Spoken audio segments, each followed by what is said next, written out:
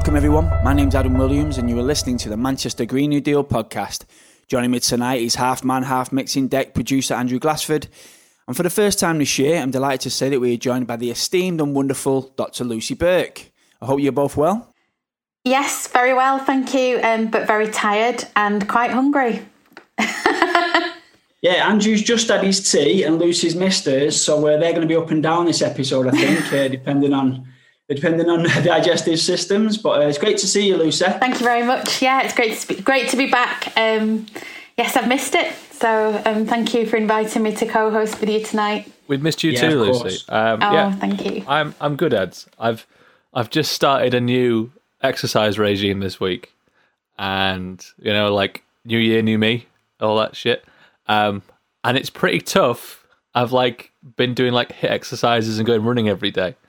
And You know what? I'll be honest, I feel pretty good about it. I've not lost any weight and I don't feel any I don't feel buffer. I'm not getting, the God bod isn't coming towards me, but I feel better as a person. And that is... You feel healthier, mate, and that's all that matters, yeah? Hopefully my personality will get better as well. Do you know what? I want to tell you about my exercise regime, but I don't want to make you feel bad, Andrew. Go for it. All right, so I've been doing 500 kettlebell swings a day. Whoa! Wow. Fucking hell. Lucy Burke bringing the guns to the climate show. Oh, yeah. 500, wow. Is that in the garden? No, just downstairs, and Just a big house. Just in the house. Is that in one sitting? Yeah. Jesus. Do you put a podcast? Sorry, but we'll start the real show shortly. But do you put a podcast on? Do you listen to music? 500 kettlebells feels. Insane. Well, weirdly, it's coincided with me watching Treme, the series about Hurricane Katrina. Oh right, so it has a climate-related context. You're just there pumping out your climate grief. So I listen to that. I listen to the soundtrack of that, and I do them in you do them in sets of 100, basically. No way. Amazing, yeah. Lucy. Hey. What a fucking trooper. Yeah, good on you. Now, for anyone that's been involved in any kind of climate action in Manchester, you will have surely heard of Climate Emergency Manchester, aka CEM, a passionate, no-nonsense collective that are constantly looking at original ways to push mainly Manchester City Council in a more environmental direction. Tonight we have two of the group with us, Marion Smith, who has been on the show before, and Pooja Kishanani. Last September, Marion and Pooja released a fantastic piece of work entitled The Student's Guide to the Climate Crisis, a handbook for climate grief, science and action. And as members of CEM, they're also involved in a campaign to get Manchester City Council to create a 7th scrutiny committee dedicated specifically to issues around climate change. Marion and Pooja, a warm welcome to the show. Hi, thank you so much for having us again. It's really nice to be back. Yeah, no, it's good to see you again, Marion. Congratulations, first off, for writing or creating such a fantastic handbook. Yeah, it was really, really nice. Came out, I think, was it last September, I believe, wasn't it? Yeah, that's right. Yeah, September. Yeah, so can you tell the audience a little bit about yourselves, about what you do in CEM, and why you decided that this handbook was needed? I'm a final year politics, philosophy and economics student at the University of Manchester. And I think I started getting involved in CEM's work only sometime in April or May. So it was when the lockdown started, towards the end of March, I just decided to join Twitter because why not? So I joined Twitter and then I got in touch with the CEM group, and I just found it really different, the stuff that they were doing, because usually when you think about climate activism, it's always directed at the international level or the national level, and you're always looking at what's happening at the UNFCCC or what are the UK government's climate commitments. But CEM was focusing on local authority activism, and they were scrutinizing the work of the council. And I think that's what really got me curious about their work, and that's when I joined CEM. I mean, I joined as a supporter, and I joined the core group later on, sometime in September. And yeah, so that's just a little bit about me.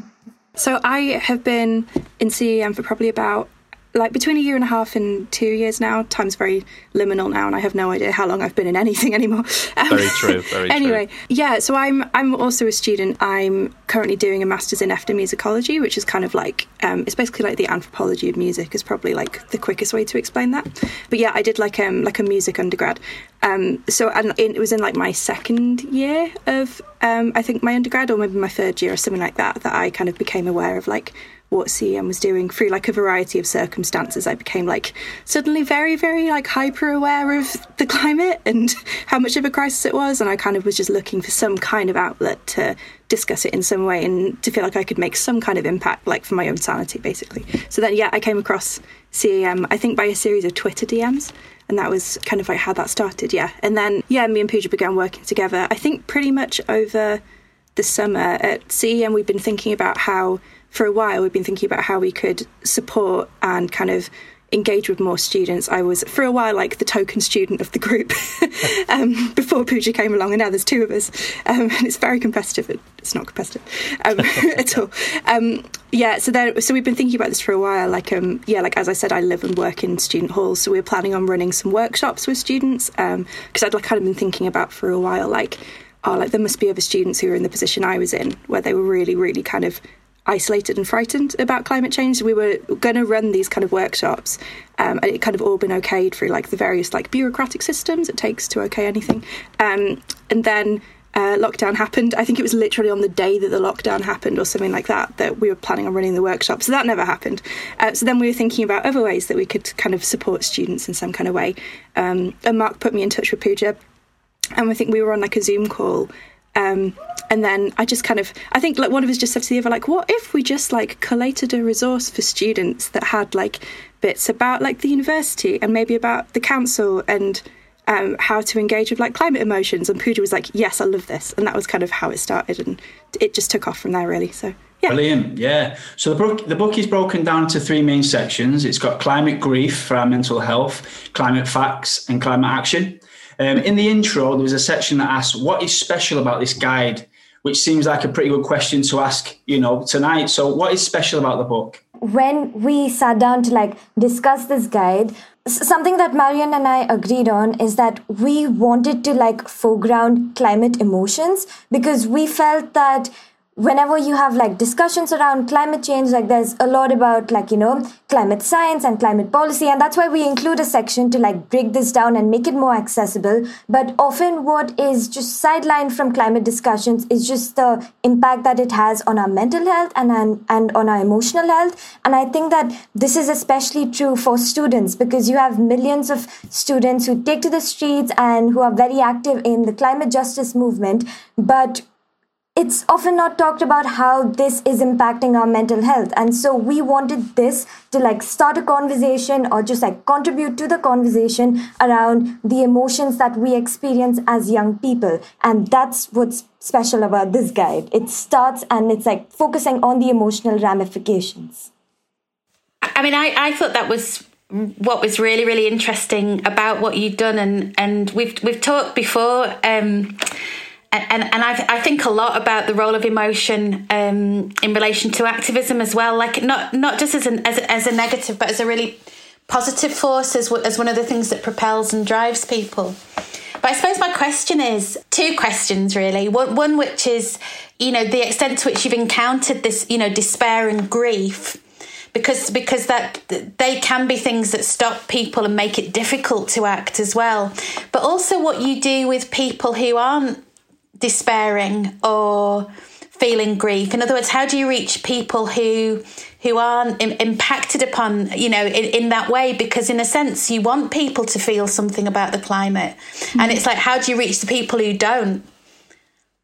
Those are both really good questions. I think for the first one, both definitely on a personal level and also kind of more widely, I've seen this kind of despair. Like I experienced it like firsthand, and I know I had like various different friends who did. I think as well, sometimes it's a process of like one can set off the other. When someone's kind of like, have you seen how much of a kind of issue this is? Why is this sort of not being always talked about in the world news constantly at every opportunity? This is, like has massive ramifications for everyone across the world. And then, so I think, I've seen it in lots of people, even though my it has to be said that my background is very much not, before being involved in CEM, was not remotely within the climate sphere. I kind of didn't really even see it as, it sounds very privileged to say really, but because I was kind of like, I always taught myself that like, or thought I'm not really like scientifically minded, I'm kind of like artsy and I like writing and that kind of stuff. And I never saw like, I always associated the climate change with science, and I was kind of like, it's not really anything to do with me. Like, that's kind of for other people to deal with. And I'd always kind of liked and been involved with various different like activism kind of projects and stuff, but I'd never really considered climate to be like my thing, when actually it's everyone's thing, right?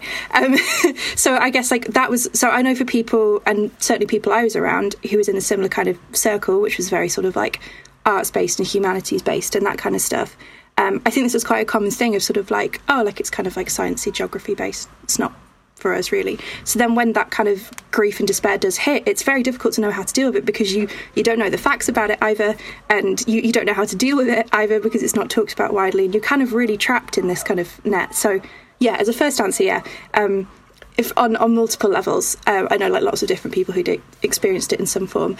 I guess the second part of that is a lot more difficult to answer, because it is really, really hard to reach people who haven't kind of come to terms with this. I like to think, and maybe it's sort of like vaguely optimistic or naive within, it's both optimistic and cynical at the same time, I think, but I kind of feel like everybody is on some kind of spectrum in terms of acceptance of climate change or anger of climate change, and that goes from literally like denialism, right, all the way through to like, oh my god, we're completely screwed. Because even people who are denialists, right, they're either people who haven't been educated properly, or they're people who are already too scared that they're so like massively against it. And then further along from that, you have people who are like, they have their heads in the sand about it, and they kind of have some idea of what's going on, but they still sort of don't see it as anything to do with them. I was probably at that place myself, kind of like, oh, that sounds bad, I don't want to think about that, that's not for me to deal with, that's for other people, which is obviously a very privileged view, like in like Europe, you know, amongst white people as well. That has to be said as well, obviously. And then you get further along to people who are obviously very frightened at the other end of the spectrum. And it's quite difficult, because I don't know if I have all the answers to that. I don't know if Pooja does either, in terms of how to engage with people who are just at shaking that point. her head. It's hard. I don't think there is an answer to that. I think putting something like this out there, though, I mean, like the guide starts off by saying, like, being quite frank, because it's, I guess, mainly addressing people who've already come to terms with this, by saying, like, this is really bad. Like, let's not kind of, you know, like sugarcoat it. Like, this is a really bad situation, but we are feeling this, and you might be as well. So there's that, and we want to try and help in some way as well. But yeah, I don't have the answers to that. It's my very long way of saying that. I don't know if Pooja has any more. But. No, I mean, I completely agree with what you've said so far, but the only thing that I would add is that I also think that it is partly the fault of like the education and like, you know, the curriculum, like the way we've been raised, because we've had these conversations before. Marion and I have like spoken about it, and we just think that the way we've been taught about climate change, like, you know, in the institutional settings where we've just like given facts to like learn, and we're not really encouraged to critically think about solutions.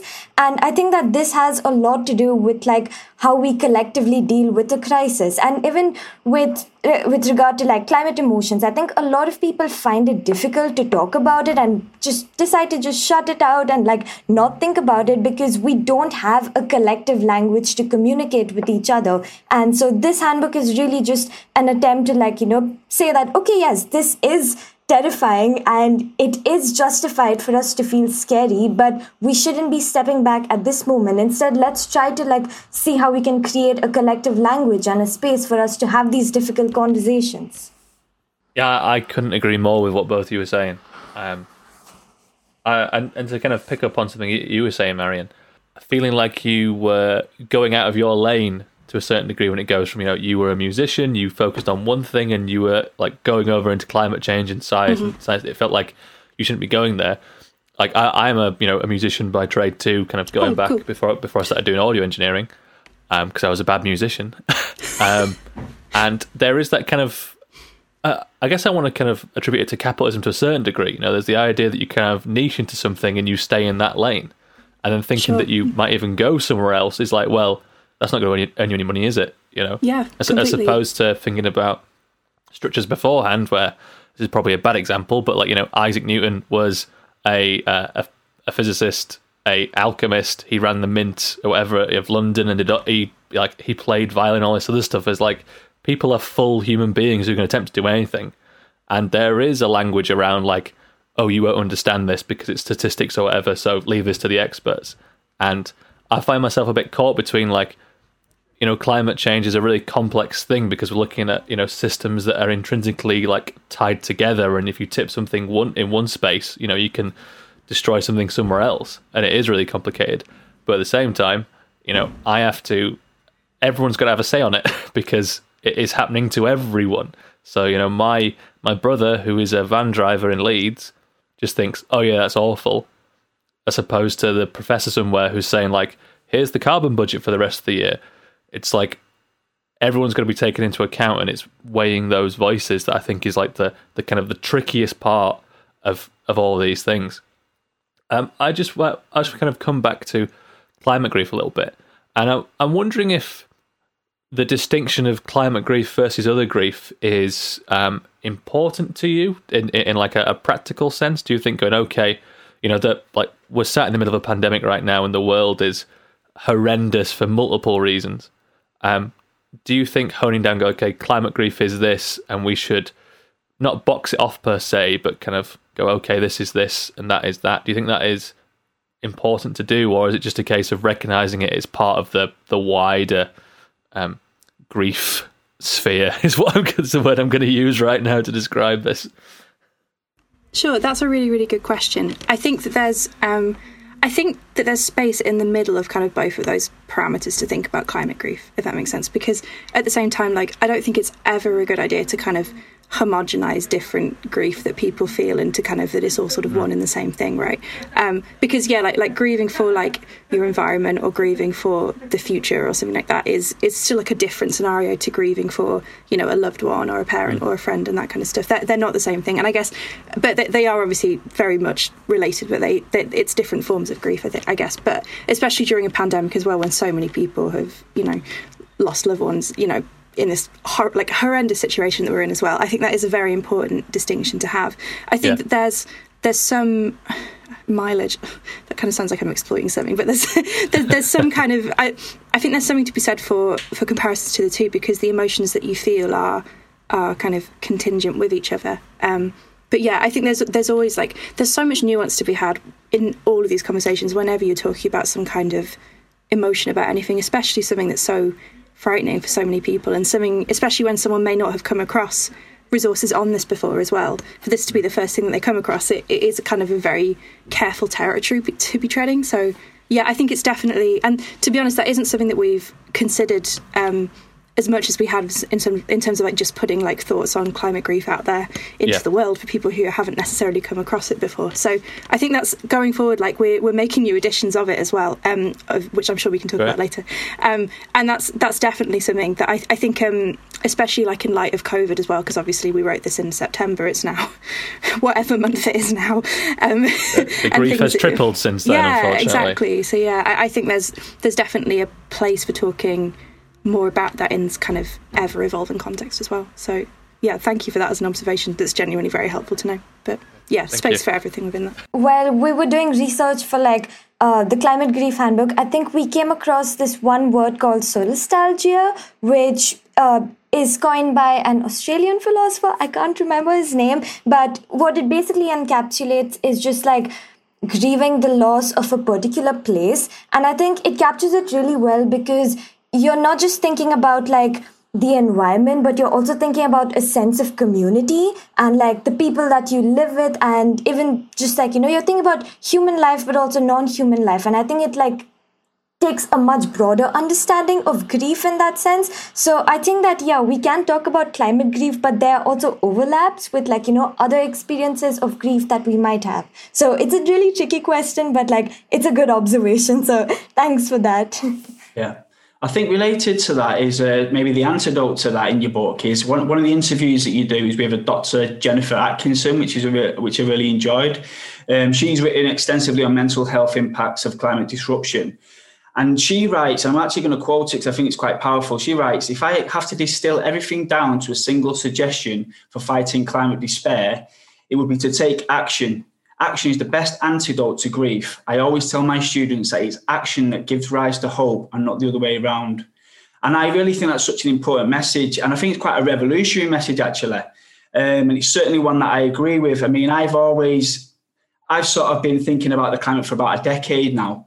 And I've always felt when I'm actually making steps in something, no matter how small, but when I'm active, I'm being proactive, it really does help me with the burden of climate breakdown, because obviously it can be so overwhelming. So I really think that is such an important message, not only in the book, but, you know, for the movement as a whole. But also it's kind of double-edged as well, because what she says is when you do action, by default, you meet people, you get solidarity, and it also becomes, you get that community around it as well. So by doing action, it's kind of like a double win. Not only are you doing something productive, but again, by default, you're meeting people that are thinking like you, and you can do things that are positive. So I really felt that was such an important message in the book. What's your thoughts on that message? Yeah, no, I completely agree with that. And I think that, speaking from personal experience as well, it can feel very isolating when you just think about, like, when you're just reading news about wildfires and cyclones, and it just feels like you're too small and you're too insignificant and you feel very helpless. But when you look at, like, you know, when you look at like a group, or like when you join a community and you're able to like support one another, I think it's really good in terms of, like, you know, making sure you don't burn out as a climate activist, making sure that you're not entirely numb to what's happening around you, but you're also like supporting others and being supported in turn. And I think Dr. Jennifer Atkinson's interview is like probably my favorite bit of the entire handbook. I remember reading some of her articles because she runs a course in one of the universities in the US, and she runs a course on like climate grief, where she asks her students to make like these climate grief kits, like, and she asks them to like be very creative and like think about different ways that they can help and support each other. And I was just reading about her, and one night, like, I think it was like late on a Saturday night, I just wrote a mail to her, and she responded to me like on the very next day. And she's just very kind and understanding, and I think her advice is really helpful, and it's something that we see repeated by a lot of people in the climate justice movement as well. So you have like a lot of activists who say that even though things look bleak, when you can't really just like have hope, you need to like build hope and create hope, and you can do that by like finding a support system. And I think so. It resonates with lots of people, I think, because like that, I guess, like if you look in like a sort of like climate orientated space, right? Like everybody, there's obviously going to be like lots of factional disagreements, I'm sure, but everybody who's there is kind of united in it's very cheesy sounding, but everyone, there is a unity in the kind of like sheer fear that everyone's feeling, because I haven't personally come across anybody who hasn't been involved with anything to do with like the climate crisis and climate like activism, I guess, for any other reason apart from being really terrified. Like that is like I don't know how you would just sort of like drift into this for any other reason, you know. It's always kind of like there's always a certain amount of kind of like not, I was going to say like aggression, not like a personal aggression, but sort of an aggression of the situation that's brought you there behind it. For us that was just such an amazing thing to have included. I do think it's very important to say as well, kind of as like another component to that we, in the final section of the handbook, which is focused on action, I guess more broadly, I think that the one thing that kind of bothers is the wrong word, but the one thing that always kind of concerns me, people just hear like take action, and there's kind of like not any of a sort of like expansion beyond that, is that people might sort of just assume that action should take the form of, I guess, whatever the most kind of like prominent or current form of climate action is, right? Which, you know, for a lot of people, especially like in the year before we were writing, was going to be, say, like the work of like organisations like XR and like direct action type stuff, which definitely has a place, and I'm not like dispelling that, or, you know, but for everybody that's not going to be something that works for every one person. You know, there's so many reasons why, you know, like that kind of like climate direct action isn't going to be, you know, appropriate or suitable or safe for a variety of people, you know, in terms of like putting yourself up for arrest, like, you know, like obviously race is a massive factor, same with nationality, disability, like for trans people, that kind of stuff. So we also kind of thought in the second section, expanding on what had been said about like taking action, it's also really important to say there isn't one form of action that you can take. Like there's multiple forms of it, and we went through saying like there's so many different ways that you can contribute, and you have to kind of define what action means to you and how you can make this work for you. And there's no one way to take action, and it has to be what is right for you and for everything that you're dealing with. So yeah, I feel like as a kind of component to that, those kind of two thoughts go hand in hand and trying to like help direct people along the course of like processing things in like a more healthy way. So yeah. I'd like to ask a question too, really. In the book, you sort of talk about the university and some of the things that are happening at the university, and you know, there is a kind of sustainability agenda for sure in higher education. But what I'd really like to hear you talk a bit about, or maybe sort of just imagine, is what in your ideal university you'd like to see happening in relation to, you know, kind of addressing the climate emergency. You know the kind of, you know, the you know, your dream institution. Because I'm really interested. I think one of the things that's really struck me about what's happened this year and students being encouraged to come to universities when there wasn't going to be a campus experience, you know, that people were being promised, is just how much students are kind of relied upon in particular places to consume. In other words, so there's what's happening in a university, but then there's also the role of students as people who go out and buy clothes or buy things in a local community. And actually that's one of the issues we probably need to tackle, isn't it? So I was just kind of, if you could kind of describe what you'd like to see happen in universities, that would be, or higher education or spaces of education, that would be great. That question itself, like, you know, we should probably like devote a whole section to that in like the next version of the handbook, because there's so much that, like, you know, we can talk about, and like I'm sure like other students also have to say. I think for me, one thing that I would like to see is just more engagement, like, you know, with students. So I feel like the university, like they have this like sustainability challenge, which is like compulsory for first year students, and it's seen as like, you know, the first thing that you do when you come to university. And it's just like, you know, one short 3-year seminar where, like, you know, students get together and they talk about like what an ideal university would be like, you know, a university that's completely green, and that's pretty much it. And I feel like after that, your education about, like, you know, your engagement with like the urgency of the climate crisis just stops with that, unless, like, you know, you're studying a course like politics, where like or like economics, where, like, you know, you're looking specifically at like environmental issues. I think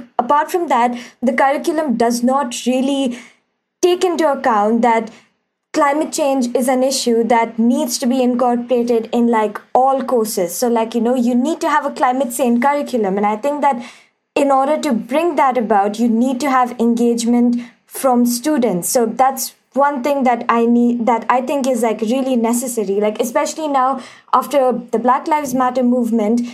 The university has, like, you know, come up with different schemes to, like, you know, get students involved and, like, you know, talk about building, like, you know, anti-racist curriculums. But we need the same thing happening for, like, you know, climate change as well, because climate justice is a social justice issue. And so I think that you need to start with the curriculum changing, but also I think that there needs to be more transparency. So in the process of writing the handbook, we found it really difficult to like access some of like the documents published by the university. And it was sort of just restricted to, like, you know, staff members, and eventually we wrote to them and we, like, you know, had access to the documents. But I think that if you want to be more accountable, you also need to, like, you know, publish it to students, make it more accessible, and just make sure that, like, students are critically engaging with what the university is and isn't doing, because you don't want it just to be like greenwashing at the end. So, like, they make certain commitments, but they never followed through with them. So those are two key things that I think an ideal university would have, just like a climate sane curriculum and more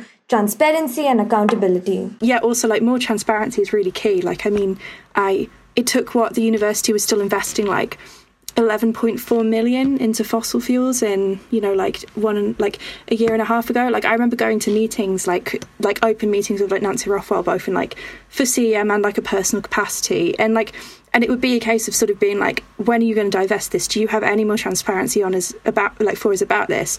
And it was very much a kind of the same kind of smoke and mirrors approach that you'll get with like the city council, or, you know, with even like, you know, like kind of Etonian ways of you know, talking with people in higher government, right? It's just very like, oh, we're doing things. This is all great. So, you know, like, which is just, you know, it's not helpful to anybody, and it's not transparent. And things, they have now said that they've divested. I don't, to be honest, personally, at this point, I haven't fully, on a personal level, investigated in terms of what exactly that means, because I'm still suspicious. But there needs to be more transparency in terms of that. And I think as well what Pooja's saying about, like, yeah, we're very much like, all of our kind of beliefs revolve around the idea of like climate justice and social justice are overlapping and in many forms the same thing. So I think all of this ties into, you know, the concept of the very valid conversations that are happening about decolonising curriculums. You know, it's these are not like two separate issues that are happening, you know, that different groups of people are campaigning for. These are very much interlinked, and in some contexts they're the same thing, and they need to be considered the same in some ways, and it needs to actually have students at the centre of more decisions that are being made. I think the point that Lucy was making about like the transactionality of everything to do with students is, yeah, you're so right. There's so much like consumerism that happens, and degrees are now seen as a consumerist thing as well. It's seen as, you know, like a customer service issue. That, like, I think that's the problem with COVID as well. Like all the stuff that's currently happening with students being like, I want my money back, because yeah, like so many people weren't promised this. It becomes like it comes across as more as a customer service problem now than what it actually is, which is an inherent problem with the way that tuition fees are in the first place, you know. And, you know, it's and capitalism and all the rest of it, and I could rant about this for 5 more hours, but yeah, I think it's much bigger than, because climate change is much bigger than, you know, so many people give it credit for anyway. All of this is a much bigger conversation. I just want to give a bit of time now, if I may, to CEM's most recent campaign. So if we could just switch lanes a little bit, you know, regarding this 7th scrutiny committee. For those that are not aware of it, could you just give us a bit of background about the campaign and why you think it's important? I can try and explain it succinctly for people who aren't aware of the City Council, because City Council stuff is often kind of boring, you know, in the nicest possible way, to people who aren't familiar and to people who are familiar with it. But the City Council as a body, right, is comprised of, you have an executive, and then you have currently 6 scrutiny committees. These are for there's various different things covered. There's a children's one, there's one for resources and governments, there's 6 different ones. And our campaign was for a 7th scrutiny committee that's solely dedicated to the environment. So there is a committee that currently deals with some environmental aspects, let's say, which is in the Neighbourhoods and Environment Scrutiny Committee. But neighbourhoods, right, covers everything to do with like houses, residences, neighbourhoods, you know, and like bin collections, that kind of stuff. And that inevitably, because people just day to day have so many, you know, issues with that, as you would just living, you know, that takes up so much of people's time that the environment is pushed significantly further down the agenda. I think in the last year, like especially during the pandemic as well, where things got pushed around, I don't know if climate change has been discussed at all in the last at least 6 months, if not more than that. But yeah, so our campaign was to have a scrutiny committee that was solely dedicated just to the environment, because, you know, we all know that like the City Council declared a climate emergency. Lots of people were part of the pressure for that, and their response to that has been, you know, if you don't even have a scrutiny committee as one of, you know, your bodies below the exec discussing this, then, you know, what are you doing? So that was our campaign, and we did this through their petition portal, which obviously, like change.org petitions, that kind of stuff, is not legally binding, but this is, because it's if you got more than 4,000 signatures, you'd get to have a debate at executive level, the motion would be put forward to the executive. We didn't get 4,000, but we did get above 1,500, which means we have we get to raise this motion to the Resources and Governance Scrutiny Committee. So that's happening on the 9th of Feb. So we're going to make a recommendation that they we're going to make a recommendation to them that they recommend this to full council. So although it was obviously collecting these kind of signatures during a pandemic, was we're of the opinion generally that if we weren't doing this during COVID, where everyone's minds are, very understandably occupied elsewhere, we think we would have got the 4,000. We were really proud of the way that we ended up running a task force in trying to get these signatures. So we're still very happy with the outcome of this. So yes, we have this meeting with the Resources and Governance Committee on the 9th of Feb. So yeah, and it's certainly a campaign that we supported and do support. Just randomly, I was in a meeting the other day with a councillor who and it came up, the 7th Scrutiny Committee. Interesting. Okay. Yeah, and the councillor's sort of attitude was, he sees no problem with its creation, but that people need to realise that it's not going to have any power simply because it's the executive at the council that has the power. Now, I sort of interjected slightly and said, Climate Emergency Manchester know the rules around this, and they've campaigned accordingly. So they're not saying this is going to be the be-all and end-all with executive power. No, of course not. No. But what do you say?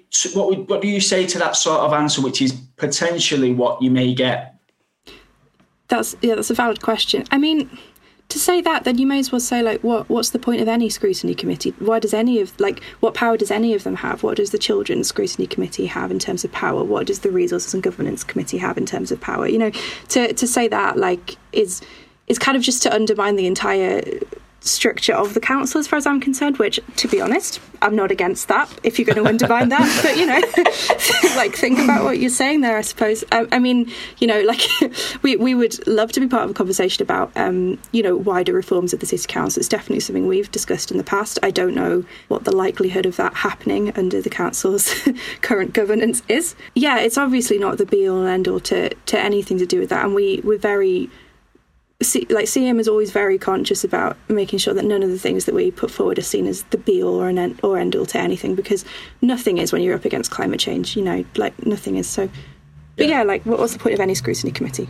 Exactly, and I think it, regardless of the power that it holds, I think if it's not the party itself, it's what you bring to the party, isn't it? So if we can create a committee that's really got that right energy, that's really pushing in the right direction. And also, like you say, climate change shouldn't really be sort of discussed a bit here and a bit there. There should be a dedicated committee, that should just be the norm, really. But Pooja, can I just ask, have you, has CEM been in touch with any other councillors, and have you had any positive feedback? Have you been given any hope about this being created? There have been people sort of not necessarily people off the record, but people in private who've said they would be in support of this. They don't see why this they understand that, if you're going to declare a climate emergency, there's a certain amount of urgency to that, and that reflects that. I think the voices of councillors and of exec members who are against it are far more vocal. I think that there is an element of it's difficult for councillors, especially because this is through a petition that obviously we as citizens have done. It's more difficult for them to publicly support it in relation to the petition, because it becomes like a conflict of interest, I think. So, yes, there have been some. And is the discussions within CEM of what potentially, what would be the most positive outcome in regards to a committee? Who would be on it? Who would you want to be on it? What kind of things do you think it would be talking about and pushing? What's the most optimistic vision for this 7th Scrutiny Committee? We know it's not got executive power. You've never said that it has, so there's no issues there. But from what it can do, what's the most positive and optimistic view of this committee that you envisage? I think, particularly in terms of who would be on it, I think there's wider discussions to be had about specifically who. I'm sure each of us would have our own opinions about specific councillors we would like in chairing roles. I think as well, there's obviously a lot of this is also subject to change because of the council elections. I mean, we don't know exactly when they'll be happening now. This might be pushed back to September, but this is kind of like a moving process, right? So I guess in terms of specific chairs and things like that, it's harder to say for that. I guess generally speaking, the idea of a scrutiny committee is to hold the exec accountable. So for the action or the inaction that they're taking, right? So ultimately, like, because there's a lot of, I think I said this earlier, but like smoke and mirrors in terms of the council's very good at being like, this is Manchester, we do things differently on climate, when they don't do that much differently on climate to other places, you know, which are also not doing much. So if there is a committee with actually, you know, like councillors who are genuinely invested in the environment and in, you know, counteracting the climate crisis in whatever form that can take, and we've spoken to them, we know them, you know, we have associates for that, that would be the outcome, just accountability and a way of, you know, increasing transparency as well. And regular updates, transparency, regular meetings. And I would really like councillors that are on there that have had, that, like you say, have got some degree of education or passion around climate change, rather than just, you know, people that it's their turn to be on a committee sort of thing. Sure. So I'd love to see, you know, some sort of structure or voting that allows progressive and environmental councillors to actually go on committees that they are passionate about.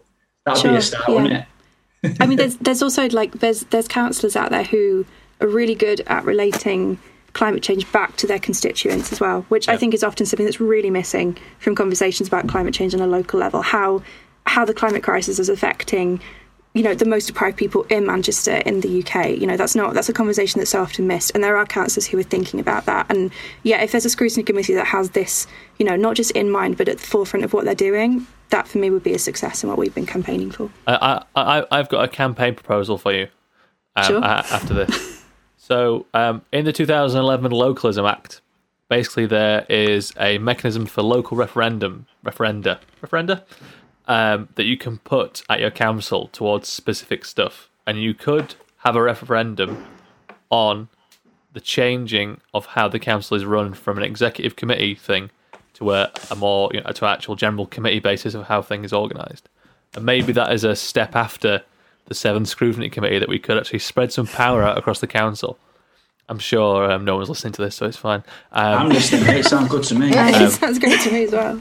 And, you know, there's other councils that are run like that. I believe Sheffield is working on something similar like that right now, actually. So, but yeah, maybe something to think about. No, definitely. I think if you're concerned with, you know, like decentralised power from, you know, national government, then, you know, if you've got a centralised power within the council, then why would you centralising it somewhere else? Like, there's a certain amount of irony there, right? Yeah, this is definitely discussions that we've also had as well. It's such like it's such a big concept to approach in terms of any kind of operation, you know, in implementing that. But I would say, like right back at you, this is something that we have talked about and something that we are considering at various levels into the future. You know?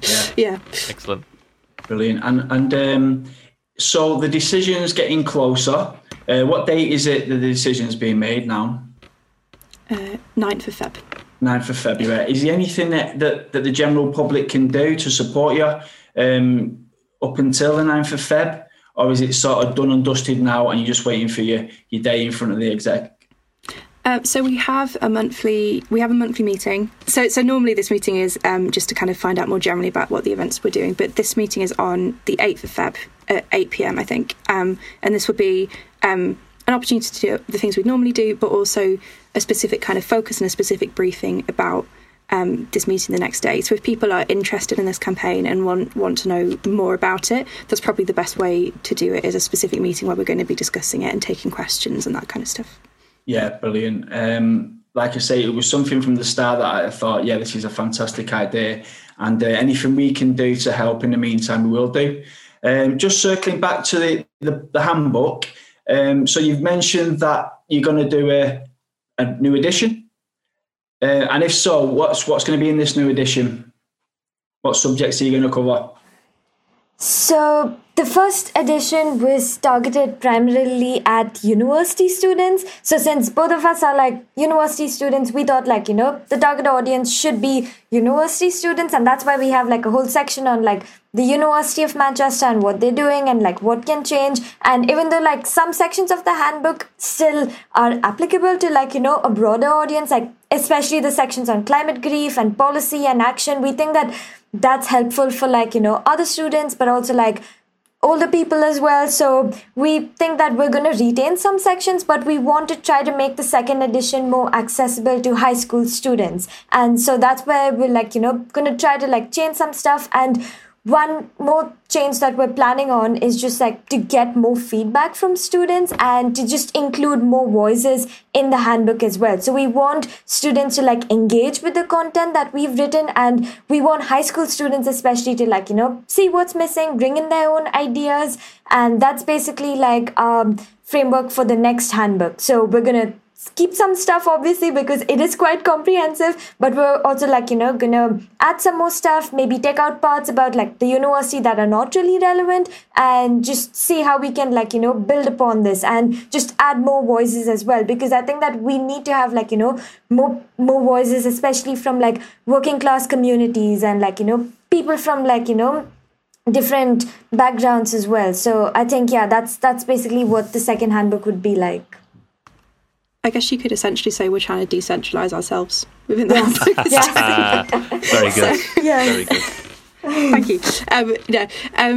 I guess to add on to that as well, we're currently, aiming this towards high school students right now at this particular time where teachers and students are facing significant difficulties with COVID. Is obviously the timing could be better. So currently our main aim at the minute is to compile people who at some point in the next few months will be able to help with this. So if there is anybody listening in the audience who knows of anybody who's involved within high school systems, I guess even sixth form systems as well. So there's pupils themselves, teachers, parents, I guess governors as well. Especially, we'd be really interested in hearing from anybody who is involved with homeschooling as well, which I imagine will also become increasingly common with COVID as well. People taking their kids out of school for various reasons. So we're currently trying to compile a list of people that we can have these discussions with. So if anyone out there is aware of people who might be interested, we would love to hear from them. Yeah. Brilliant. No, that sounds really exciting. My personal favourite was the dealing with bureaucrats, and it's actually, as I was reading it, I'm going to be using some information that I potentially need for stuff I want to be involved in. So it is really a comprehensive handbook, but it's interesting that you're actually going down in age, because I think this handbook has got a lot to give to the movement as a whole as well. So that's potentially something to look at in the future to make a sort of a climate movement handbook. Sure, as well as an educational one. So I was super impressed. Thank you so much. So do you know what? Thank you so much for tonight. And for coming and being great guests. And love the book, love the work you do at CEM, and wish you all the best on the campaign. Okay, so this is the part of the show that is dedicated to the fighters, the healers and the conservers of the world that are doing their bit for all of us. Is the shout out. Pooja, can I come to you first this week? Yes, so I would like to shout out to Dr. Ayana Elizabeth Johnson and Dr. Catherine Wilkinson, who are the editors of All We Can Save, which is a collection of essays and poetry which center women's voices in the environmental movement. And it's just been this amazing book, which I've read twice already, and I would highly recommend it to everyone. It's a phenomenal book. So yes. Brilliant. Yeah, send us the links and we'll add that to the show. That sounds really good. Marion. Sure. I'd like to give a kind of slightly more local shout out, I guess, to the Kindling Trust. We did an interview with them recently, which is currently on our website. They work with farmers and health food providers and policymakers to discuss and to challenge and subvert the way that the industrial food system works. They're currently looking into buying a farm, I think on the outskirts of Greater Manchester, and they're really, really cool. So would recommend. Awesome. And a bit of insider information, we've got someone coming on the show to discuss that project in a few weeks. So really looking forward to that. It's a friend of mine who just started working there. So really looking forward to that. That's a great one. Lucy? I am going to give a shout out to Olivia Blake, MP for Sheffield Hallam, who I think has been doing some really good work on the environment and is a really principled MP, and I think it's great to see that. So big shout out to her, and a smaller shout out to my daughter who is furloughed in London and has just moved into a flat which she is managing to furnish from skips and recycled stuff. So you know, she's doing her own bit in a small way. Brilliant. Yeah. Andrew? Yeah, mine this week is for the Stansted 15, as they just had their sentences overturned today. They were a set of protesters who were trying to stop people being deported from the UK, being sent back to various nations in Africa, even though they had, you know, they've been living here for 60 years. They came over in the 60s, in the late 50s, you know, and helped rebuild Britain after the war. And it's just part of this disgusting, hostile environment that's been going on for the last, well, ever since, you know, Theresa May started as Home Sec, and it's carried on since then under Priti Patel as well. So justice has been served in a little way, because these protesters haven't been charged, haven't been thrown into prison for, you know, defending the rights these people had. So yeah, power and respect to those guys. My goes to a long-time supporter of the show, probably one of the first people to ever like the show and follow us on Twitter. He's called Lucas Clay. And Lucas has done some amazing work recently in trying to set up a website for us, doing some website design. Like I say, he's been with us from the start. He's not a threat. We don't know him personally. He's just likes what we do, and he's supporting us with the website. And we just want to say, really appreciate your efforts, Lucas, and really excited about the website. So yeah, shout out to Lucas. Okay, thank you to everyone that is listening. And remember, if you're helping the planet in any way, we love you, we appreciate you, and we hope you will join us again next week. Take care, everyone.